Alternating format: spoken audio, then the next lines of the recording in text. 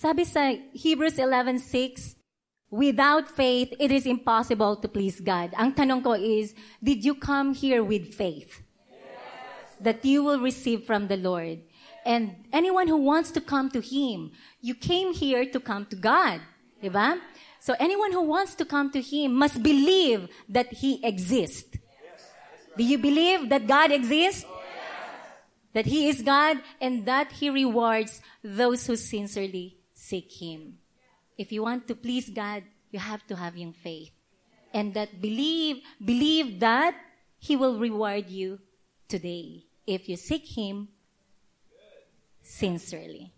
So I do believe na my words to God for each and every one of us, just have yung faith to receive it. Heavenly Father, thank you for your grace and mercy. Thank you that you are revealing yourself to us more and more and that you want to teach us yung mga ways mo. Help us, Lord, to walk in your path, to walk in your ways. Teach us your truth and guide us, Abba Father, for you are our God. So thank you, Lord. Thank you. Teach us how to pray.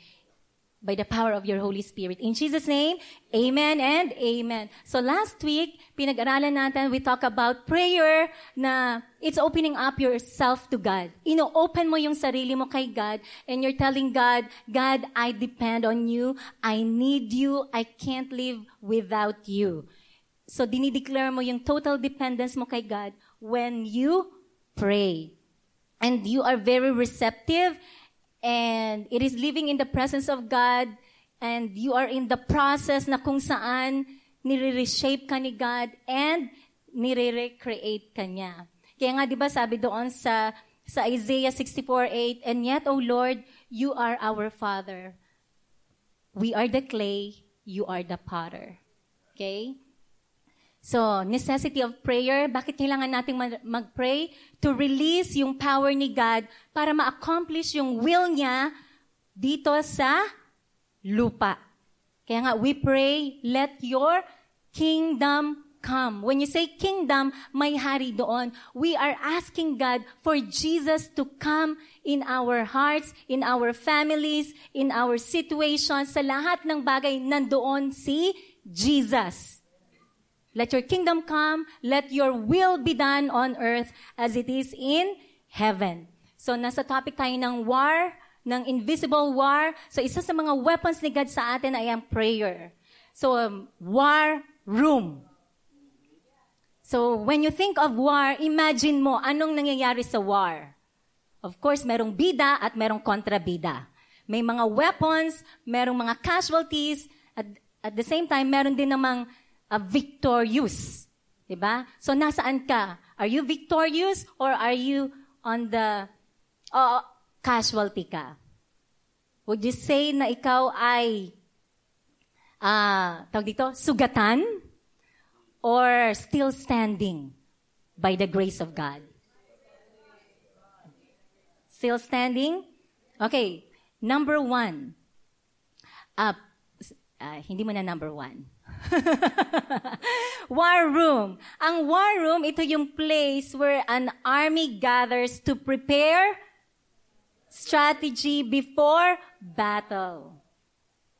So wala namang army, walang mga army na kung saan lumalaban na lang kaagad. Meron sila, nag-strategize sila. Diba, nag-uusap sila ang mga generals. Nag-uusap-usap yan. Anong gagawin natin? Ang tanong, may tanong ako, meron bang war sa bahay ninyo? Inaaway mo ba ang husband o yung wife mo? O yung anak mo o yung mother mo? Are you fighting against people? Kasi ang fight natin is not against flesh and blood. It's not against human opponent. Yes. Meron yan, parang akala mo lang siya yung kalaban mo, pero hindi talaga. It's yung demon na nagko-control o nagsasadya sa kanya ng mga lies. And when you believe yung mga lies na yon, doon ka na nag-start na maniwala. So pag naniwala ka doon, yung will ni God hindi nangyayari sa life mo. Because naniniwala ka sa lie niya. Parang si Eva at si Adan. Hindi nangyari yung kalooban ni God because naniwala sila doon sa lie. And akala nila, it's wala lang. Pero, ang laki ng damage sa kanila. Actually, tayo ay, affected. So, ang war room, nag-strategize tayo dyan. At ang kasama natin ay ang Holy Spirit. And it's very personal. Hindi mo kailangang maging flowery. It's just yung nakikipag-usap ka sa yung Heavenly Father. In the name of Jesus, in the authority of Jesus, and by the power of the Holy Spirit. So, yung iba, sasabihin nila, bakit pa ako magpipray? Alam naman ni God. Doon pa lang makikita mo na kaagad. Di ba sabi nila, God is all-knowing? Kailangan ko ng ganito. Bakit hindi na lang niya ibigay? Kasi alam niya naman Doon mo makikita na your own way na naman. And it's not our way. Actually, we have to see ourselves na kung paano tayo nakikita ni God and kung ano yung tingin ni God sa atin. We have to see God as our King. Siya ang King. Ano ang way mo, King? Anong way mo, God? Sa pananalangin. Ang way ni God is yung tayo will come to Him. Magiging dependent tayo sa Kanya. Dependent tayo sa Kanya. Di ba all of us are interrelated? Hindi natin kayang mabuhay ng mag-isa.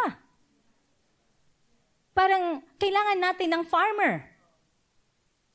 Paano na lang kung walang farmer? Wala tayong makakain. Kailangan natin ng mga taong maggagawa ng mga damit. Alam nga, lahat tayo naka-bold. Diba? Kailangan natin ng mga taong mag-fishing para makakain tayo ng fish. Lahat tayo interrelated. Kumbaga, God the Father, God the Son, God the Holy Spirit. Magkakasama yan tayo din. So once na nag-strategize tayo, hindi tayo alone. Kailangan natin si God. Kailangan natin si Jesus, ang Word of God. Diba? So, mini-meet up natin si God to have yung successful battle. Okay? Battle. We seek His will and His strategy. Ano bang spirit ang kumukontrol dito sa kapatid ko, sa nanay ko, sa tatay ko? Diba?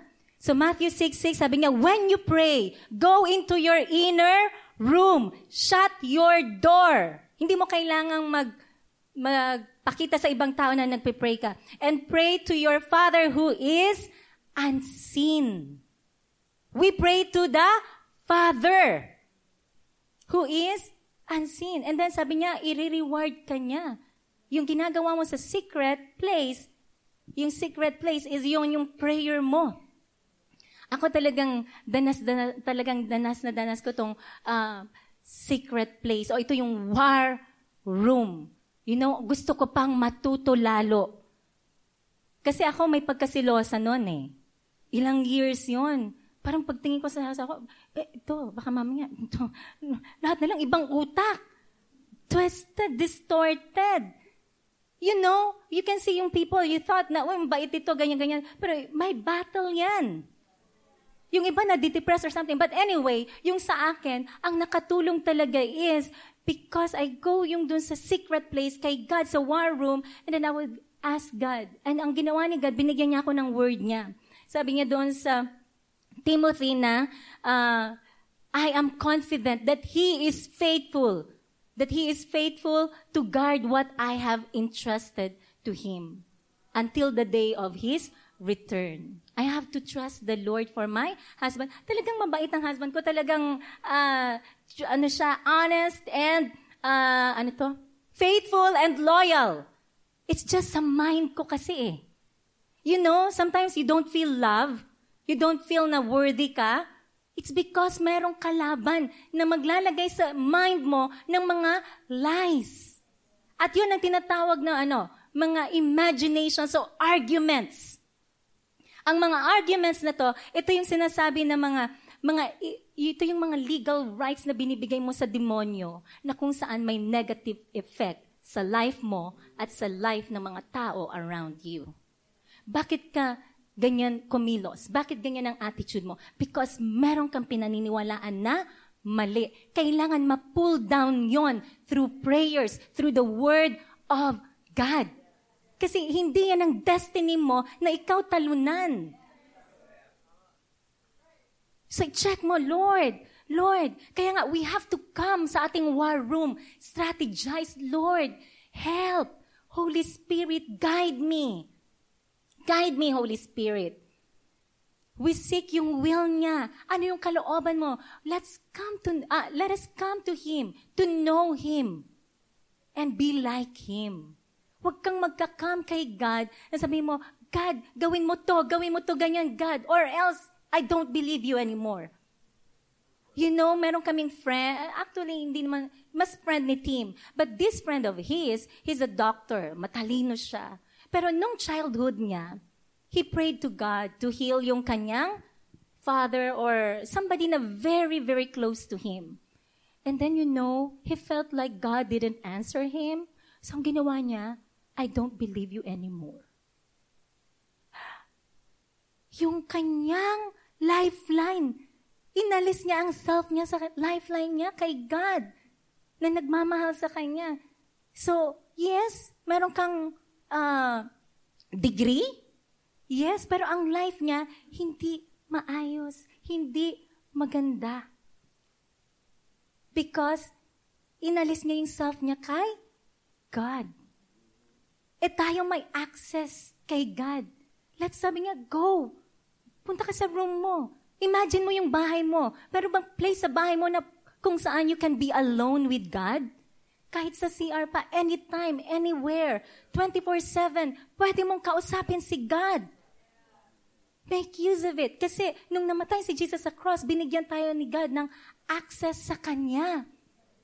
So dapat hindi tayo nagwo-worry. Sabi niya, do not worry about anything. Instead, pray about everything.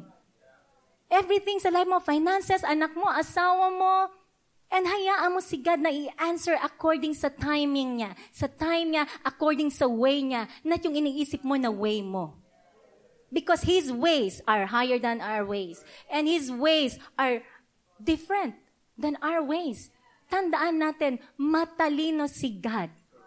At alam niya ang future. Ang kailangan nating gawin is, ang sarili natin, ilagay natin kung saan niya sinabing pumunta ka. Kung sinabi niyang, go to your room.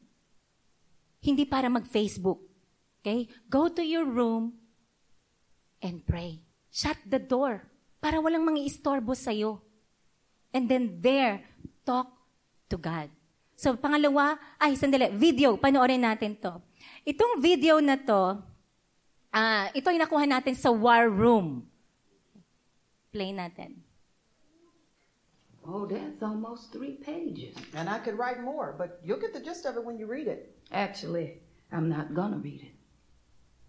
My question to you is this. In light of all these wrongs, does God still love Tony? We both know He does. Do you? Now, Miss Clara, you're meddling. There's love in my heart for Tony, but it's just buried under a lot of frustration. So he needs grace. Grace? I don't know that he deserves grace. Do you deserve grace? Miss Clara, you have a habit of backing me up in a corner and making me squirm. I felt the same way. But the question still remains, do you deserve grace? The Bible says that no one is righteous, not even one. For we have all sinned. So really none of us deserve grace. But we all still want God's forgiveness. Elizabeth, it comes down to this. Jesus shed His blood on the cross. He died for you, even when you did not deserve it. And He rose from the grave and offers forgiveness and salvation for anyone who turns to Him. But the Bible also says that we can't ask Him to forgive us while refusing to forgive us. I know, Miss Clara, But that's just so hard to do. Yes, it is. Yes, it is. But that's where grace comes in. He gives us grace, and he helps us to give it to others, even when they don't deserve it. We all deserve judgment. And that is what a holy God gives us when we don't repent and believe in his son. I had to forgive Leo for some things. And it wasn't easy, but it freed me. Elizabeth, there's not room for you and God on the throne of your heart. It's either him or it's you. You need to step down. Now, if you want victory, you're going to have to first surrender. But Miss Clara, do I just back off and choose to forgive and then just let him walk all over me? God is a good defense attorney. Trust it to him. And then you can turn your focus to the real enemy. The real enemy? The one that wants to remain hidden. The one that wants to distract you and deceive you and divide you from the Lord and your husband. You see, that's how it works. Satan comes to steal, kill, and destroy. And he is stealing your joy. He is killing your faith. And he's trying to destroy your family. If I were you, I would get my heart right with God. And you need to do your fighting in prayer. And you need to kick the real enemy out of your home with the word of God. It's time for you to fight, Elizabeth. It's time for you to fight for your marriage. It's time for you to fight the real enemy. It's time for you to take off the gloves and do it. Okay, it's time to fight our real enemy. So ang enemy natin hindi yung ating asawa, anak, teacher, leader, disipulo. Hindi yan ang enemy natin.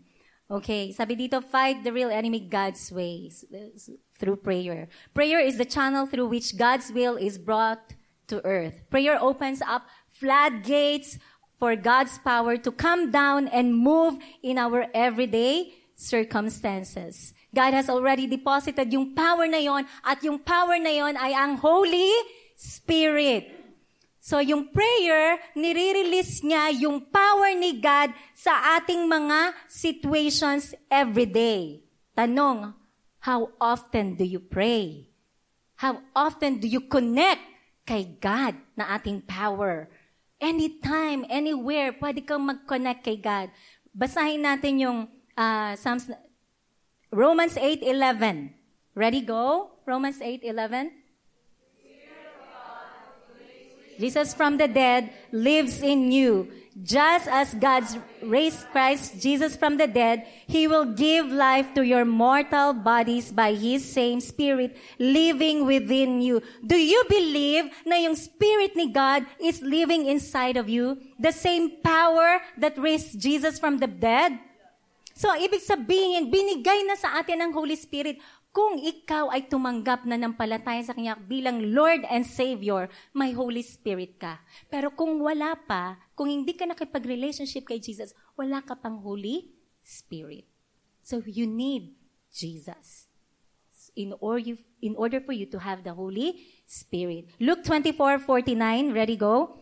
I am going send you what my Father has promised, Holy Spirit. But stay in the city until you have been clothed with power from on high. So, ang Holy Spirit talagang power natin. Actually, hindi lang siya ang power natin, siya din yung love natin. Para ma-love natin yung people around us, we need the Holy Spirit. Because yung love na kakailanganin natin for the people around us is yung kind of love ni God. Because ang sabi niya, ang command niya sa atin, love one another as I have loved you. You will not love them because they are good to you, but you will love them according sa love ni God sa atin. Ano yan? Unconditional love. Ephesians 3:20, ready, go? Now to Him who is able to do immeasurably more than all we can ask or imagine, according to His power that is at work within us. According means to the measure of. God is able to do everything. Kasi powerful siya Almighty God. Pero, binigyan niya tayo ng ng choice.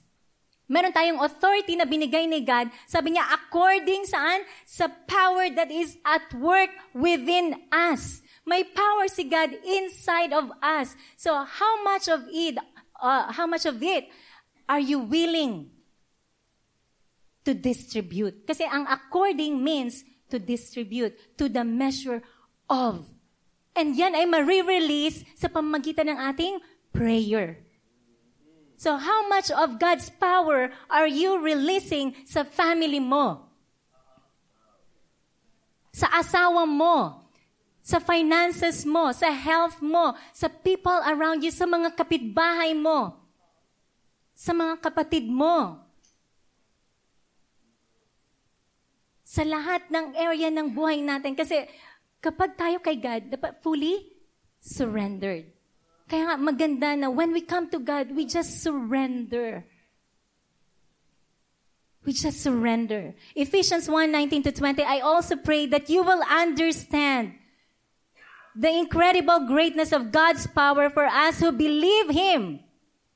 Kailangan nating maunawaan. Maunawaan natin yun sa pamamagitan ng Holy Spirit. This is the same mighty power that raised Christ from the dead. So ito yung tinatawag na resurrected power ni God. So yung parang feeling mo hopeless ka na, and then makikita mo na lang na God is working. May hope pala talaga kay God. Okay, and seated Him in the place of honor at God's right hand in the heavenly realms. So makikita mo, ito kaya mabuborn again pa? Grabe naman tong taong to, ang sama-sama. Pero hindi Mismong ikaw, miracle yung buhay mo na ikaw na born again, na ikaw nakakilala sa Panginoon. So walang imposible na yung asawa mo makasama mo dito. And you know, may testimony si Ate Marilyn. She was just praying for her daughter, sa kanyang anak, na makasama namin sa encounter, na ma-encounter niya si Jesus. Ate Marilyn, alas 3, alas 2 ng madaling araw, nananalangin. Nagpipray siya. You know, God loves everybody.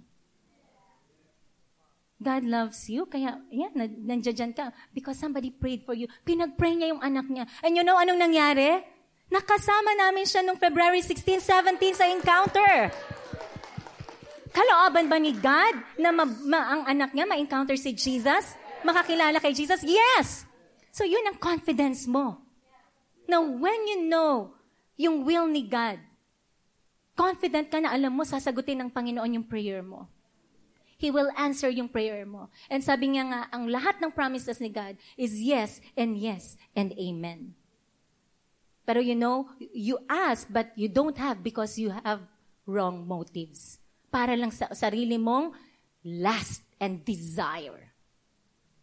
Pero sabi ni God, the prayer of a righteous man is powerful and effective. When you say effective, fruitful, may sagot, may nangyayari. So we pray according sa will ni God by the help of the Holy Spirit. And sino pa? May pinag-pray din si Ces. Yung kanyang gina-guide. So ang tingin niya at first, nako, ito baka ganito, hindi kami magkasundo or something, na baka... Kasi, syempre, sometimes sa atin, ginajudge natin by the looks, sa mga appearance. Baka ganito siya, ganyan. But, you know what she did? Instead of entertaining yung thoughts na yon, ang ginawa niya, nag-pray siya. Binigay niya kay God, God, help mo ako, and ganito yung person na yan, makapag-minister ako, and ganyan. Pero yun ang gusto ni God, makapag-minister ka dun sa tao. Ma-encounter niya si Jesus through you. And true enough, ang lambot pala ng heart ng tao. And hindi pinalambot ni Ces, pinalambot ni God. Pero ang nangyari is si Ces, inas niya kay God. And nakapag-move si God.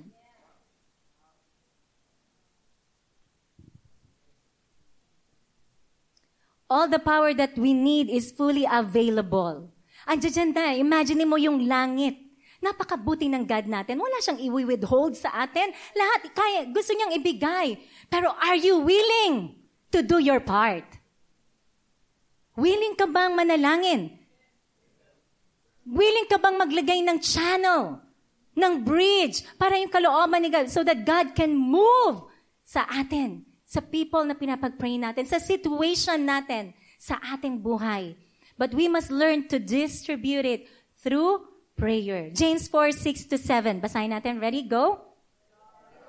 He gives greater grace. Therefore, it says, God opposes the proud, but gives grace to the humble. Submit yourselves, therefore, to God. Resist the devil, and he will flee from you. You know, hindi tayo makakalaban sa devil unless, first, we humble ourselves and submit kay God. And we're saying, when you say humble, you say, I surrender to you, God. I depend on you. I need you. I trust you. So itong babae na to, may problema siya sa kanyang asawa. Actually, hindi lang sa kanyang asawa, sa sarili niya. Kasi hindi niya tinitake si God seriously. Kung mag-church siya kung kailan lang convenient for her at sa kanyang pamilya. Yes, may money sila and ganito, may trabaho, but then, naging rocky yung kanyang marriage. Lagi silang nag-aaway na mag-asawa. Kasi ang kalaban niya is yung asawa niya. So parang nagiging nagger na rin siya. And then yung anak nila affected. Gusto mo ba magpalaki ng anak na asset sa community o liability? So tingnan natin. So itong babaeng to, pumunta siya sa kanyang prayer, sa kanyang war room, nanalangin siya, at nung nalalangin siya, nag-submit siya kay God. And when she submitted herself to God, doon siya nagkaroon ng power, ng confidence to resist the devil. Wala kang power na i-resist ang devil kung hindi ka kukuha ng power kay God. Kung hindi ma-activate yung power, yung Holy Spirit sa buhay mo, na hindi mo siya i-release. So when kapag ikaw ay nakipag-communicate kay God, and submitted ka, open ka kay God, do your will, God. Whatever you want, Lord, I submit to you. Itong nangyari. Niresist niya yung devil. Paki-play mo nga. I know you can hear me. You have played with my mind and had your way long enough. No more. You are done.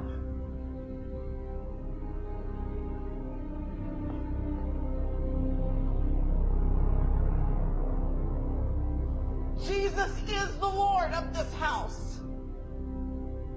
And that means there's no place for you here anymore. So take your lies, your schemes, and your accusations and get out. In Jesus' name.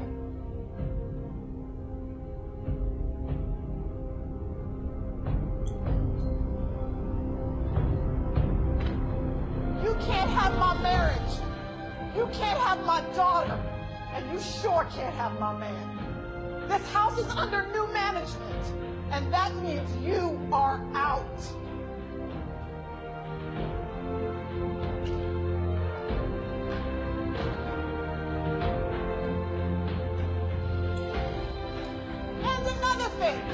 I am so sick of you stealing my joy. But that's changing too. My joy doesn't come from my friends. It doesn't come from my job. It doesn't even come from my husband. My joy is found in Jesus. And just in case you forgot, he has already defeated you. So go back to hell where you belong and leave my family alone. Leave my family alone. Because nag-submit na siya kay God eh. Humble na siya. Nag-humble siya kay God, nag-submit. And ngayon, grabe ang pag-resist niya sa enemy. Sabi niya, hindi mo makukuha ang marriage ko. Ikaw, ano sa'yo? Sige, Satanas, sa'yo na asawa ko. Ganun ka ba? Ha? Ikaw, Satanas. Hindi eh. Sabi niya, you can't have my marriage. You can't have yung aking asawa. You can't have yung anak ko. Sabi niya, dinideclare niya, this house is under new management. Si God na ang nagpapatakbo ng pamilya ko. Siya ang hari. So kung siya ang hari, siya ang nasusunod. Siya ang may final decision. Siya ang may final authority sa life namin. Ang problema, kapag hindi ka naniwala. Ang pinaniwalaan mo is yung enemy. Yung lies ng enemy. Doon nagkakaroon na ng arguments. Pero it's high time for us na ma-revive. Manalangin sa Panginoon. Humble ourselves before the Lord. Submit to God. Resist the devil. Kaya nga, nakaka-bless na may mga people na ginagamit yung time nila sa prayer force. Pinapanalangin kayo, pinapanalangin yung kalooban ni God na mangyari on earth as it is in heaven. Mangyari dito sa church, mangyari sa community, mangyari sa bansa, mangyari sa family natin. And meron din tayong corporate prayer ng prayer force every Monday, Tuesday, 6 o'clock p.m. Pero every Wednesday up to Thursday, 6 a.m. Yung Friday kasi 5:30 eh. Lakas ng power nyo. 5:30 a.m. Pagdating ng Saturday, 6 a.m. Ano lang yung a little bit of inconvenience. Pero yung kalooban ni God nangyayari. And you are part of it. Diba? Corporate. And then, kung sa bahay nyo, maglagay ka na ng prayer room mo. Kaya just talk to God. Listen to Him. Have one-on-one, heart-to-heart. Diba? Kung ano yung desire, ano yung nangyayari sa heart mo, ano yung mga thoughts mo, just give it to God. Surrender everything to Him.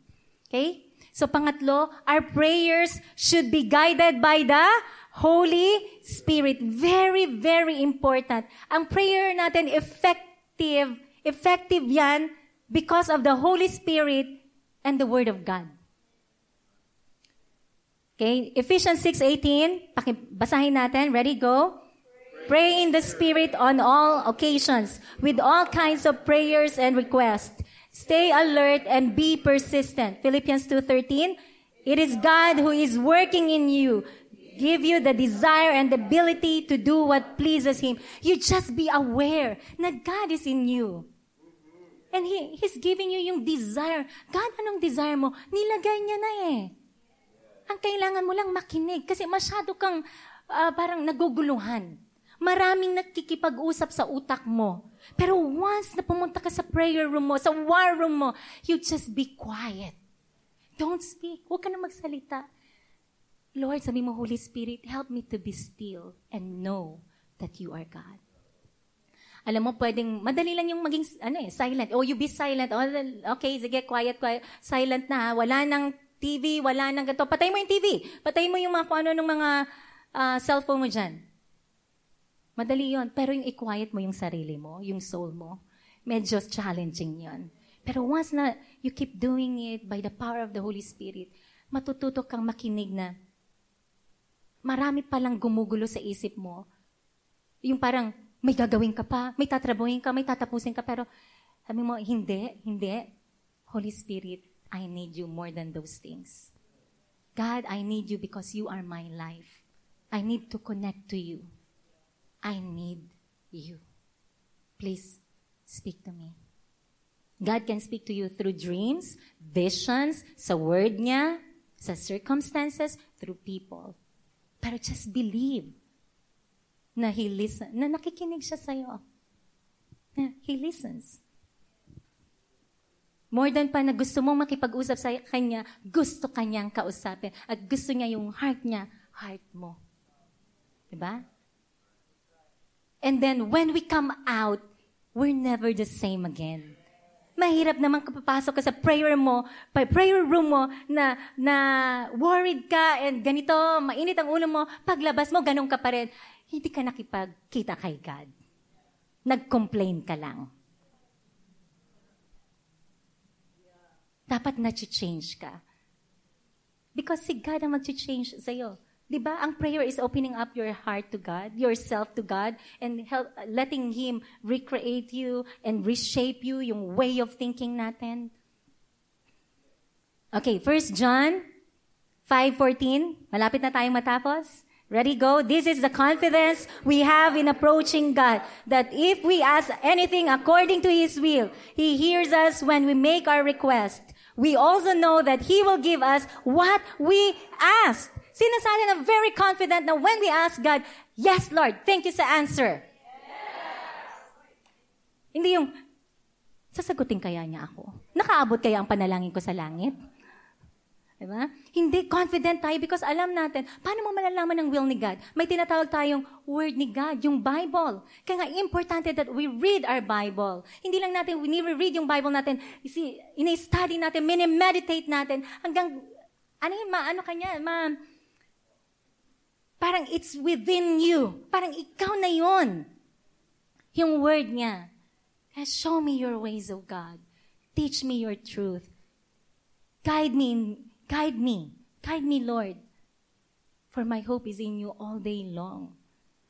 So, kailangan natin ng word ni God. Kaya nga tayo nagde-devotional, hindi lang once a week. Sabi mo, every day. Training natin yan lifestyle natin. So that pag may mga decision-makings tayo, hindi tayo yung, ano nga ba talaga? Ano nga, Lord? Pero kasi, once na everyday natin ginagawa, and hindi natin ginagawa because out of duty, because ilalagay sa progress chart, check, 5/7 o 7/7. No! Let it transform you.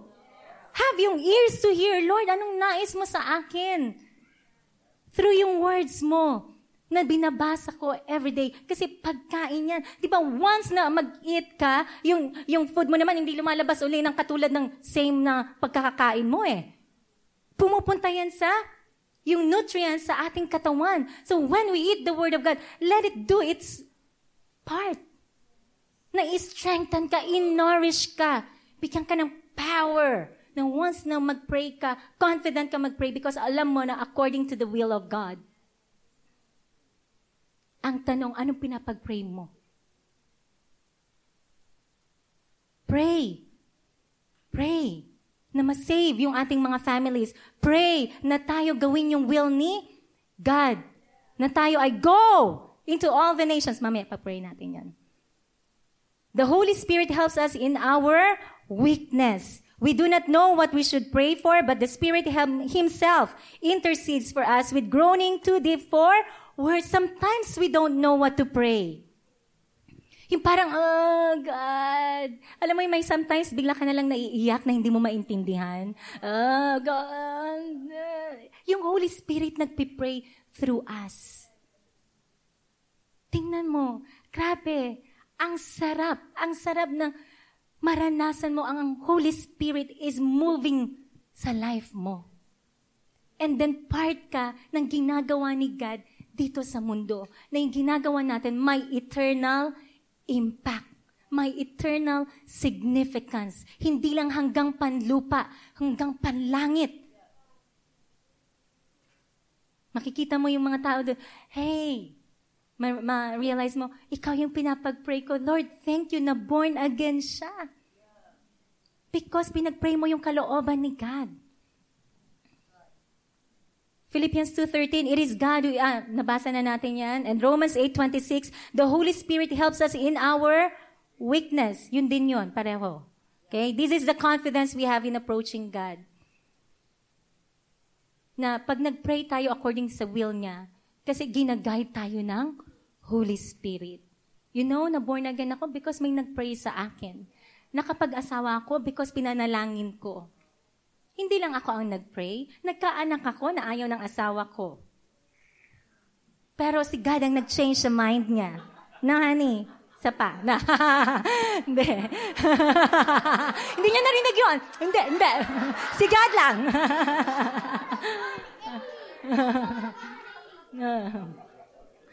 Okay. No regrets. We're so blessed kay Zaya. I'm so blessed na I'm a grand prize winner sa husband ko. You know, hindi yan madali. Maraming temptations. You know, maraming temptation na piliin yung hindi will ni God. Na gawin yung hindi will ni God. Pero by the grace of God, dahil pumunta ako sa secret, actually, ang tawag ko doon, secret place. Sa bahay namin sa Palawan, pupunta ako sa likod. Dala-dala ko yung Bible ko, high school ako noon. Tapos luluhod ako, lalagay ko lang yung tsinelas ko dyan, tapos luluhod ako doon. Tapos papanalangin na ako, God, sa akin ang pag-aasawa is, sabi ko, holy, banal, sacred. Lord, bigyan mo ako ng asawa na yung nais mo. Yung ang panalangin ko pa sa kanya nung college is, yung number 1 ikaw sa life niya, second lang ako. And nakuha ko. By the grace of God. Binigay ni God sa akin. Kasi nagpe-pray ako according sa will. Confident ako na manalangin because when I come to Him as His child. Na papa ko yan eh. I don't know. Basta sa heart ko, papa ko si God. Papa ko si God. Kilala ko siya bilang Father because I received Jesus, yung kanyang Son. And sabi niya, ikaw ay naging, I gave you the right to become a child of God. Come to your Father. Every single day, come to God. You know, ang pinaka-application lang naman natin dito is pray. Mag-appointment. Kung nakikipag-appointment ka sa ibang tao, makipag-appointment ka kay God. Parang alam mo, connect. Connect kay God. Connect sa ating Abba Father. Every day, join praise and prayer. Join prayer force. You know? Pray in the Spirit. Speak in tongues. Sabi mo, i-desire mo, God, i-baptize mo ko ng Holy Spirit mo. So you can pray in the Spirit. Shikararabaya, kandarararababa. Sabi niyo, ba, ano yun? Pero that's the language of heaven. You don't know it, but you are talking to God. Di ba ang ganda no? Nakikipag-usap ka kay God. Hindi mo pa siya nakikita. Pero, invisible God, but nakakapag-usap. Tapos na-strengthen yung spirit mo. Let's pray. Let's pray. Then tingnan mo kung paano i-change ni God yung life mo. So let's pray this verse sa Bible. Pag-pray natin. And then we'll close in prayer. Matthew 28, 19 to 20. Sabi dito, therefore, go and make disciples. Okay. Hindi lang natin babasahin. Sabi mo, God, teach me to go and make disciples. Ready? Go. God, Abba, teach me how to go and make disciples of all the nations, baptizing them in the name of the Father and the Son and the Holy Spirit. Teach me to teach these disciples to obey all the commands I have given you. And be sure of this, I am with you always, even to the end of the age. Help me to be sure na kasama kita. Kasama mo si God. Kasama mo ang Holy Spirit. Ang kasalanan mo ay hindi dapat hadlang para lumapit kay God. Because si Jesus, binayanan na lahat yon, pinatawad niya. So, sino man sa inyo ang nais na mag-surrender ng life niya kay God and say, Jesus, I want you to be the King of my heart. Sino sa inyo nagsasabi, Lord, I want to take it seriously yung relationship ko sa iyo. Ayoko na yung parang pag convenient lang o pag may kailangan ako, saka ako lalapit sa'yo. I want to be on fire for you, God. I want to do yung will mo, to flow with you, to just do yung will mo. And if ikaw yun, at sinasabing mo, God, I surrender my life to you. Can you just stand up? Kung gusto mo talagang i-surrender yung life mo. I just say, makipag-usap ka personal sa kanya right now. I don't have to tell you what you want, kung ano sasabihin mo. Just talk to Him. Let Him encounter you. And encounter mo si God. Just speak. Use your mouth. Huwag lang sa mind mo. Sabihin mo yung nasa heart mo.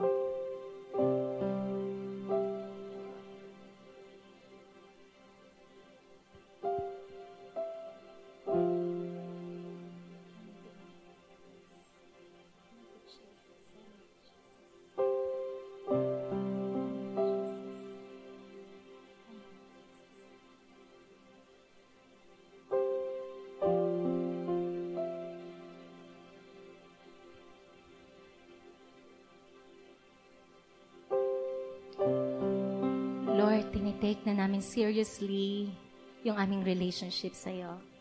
Not our will, but your will be done. God, I surrender. I surrender everything to you. I declare my dependence focus on you. Thank you sa grace and mercy. Thank you, Lord, sa love mo. Thank you sa Holy Spirit. Thank you sa power, sa love, sa strength. Thank you sa opportunity to talk to you.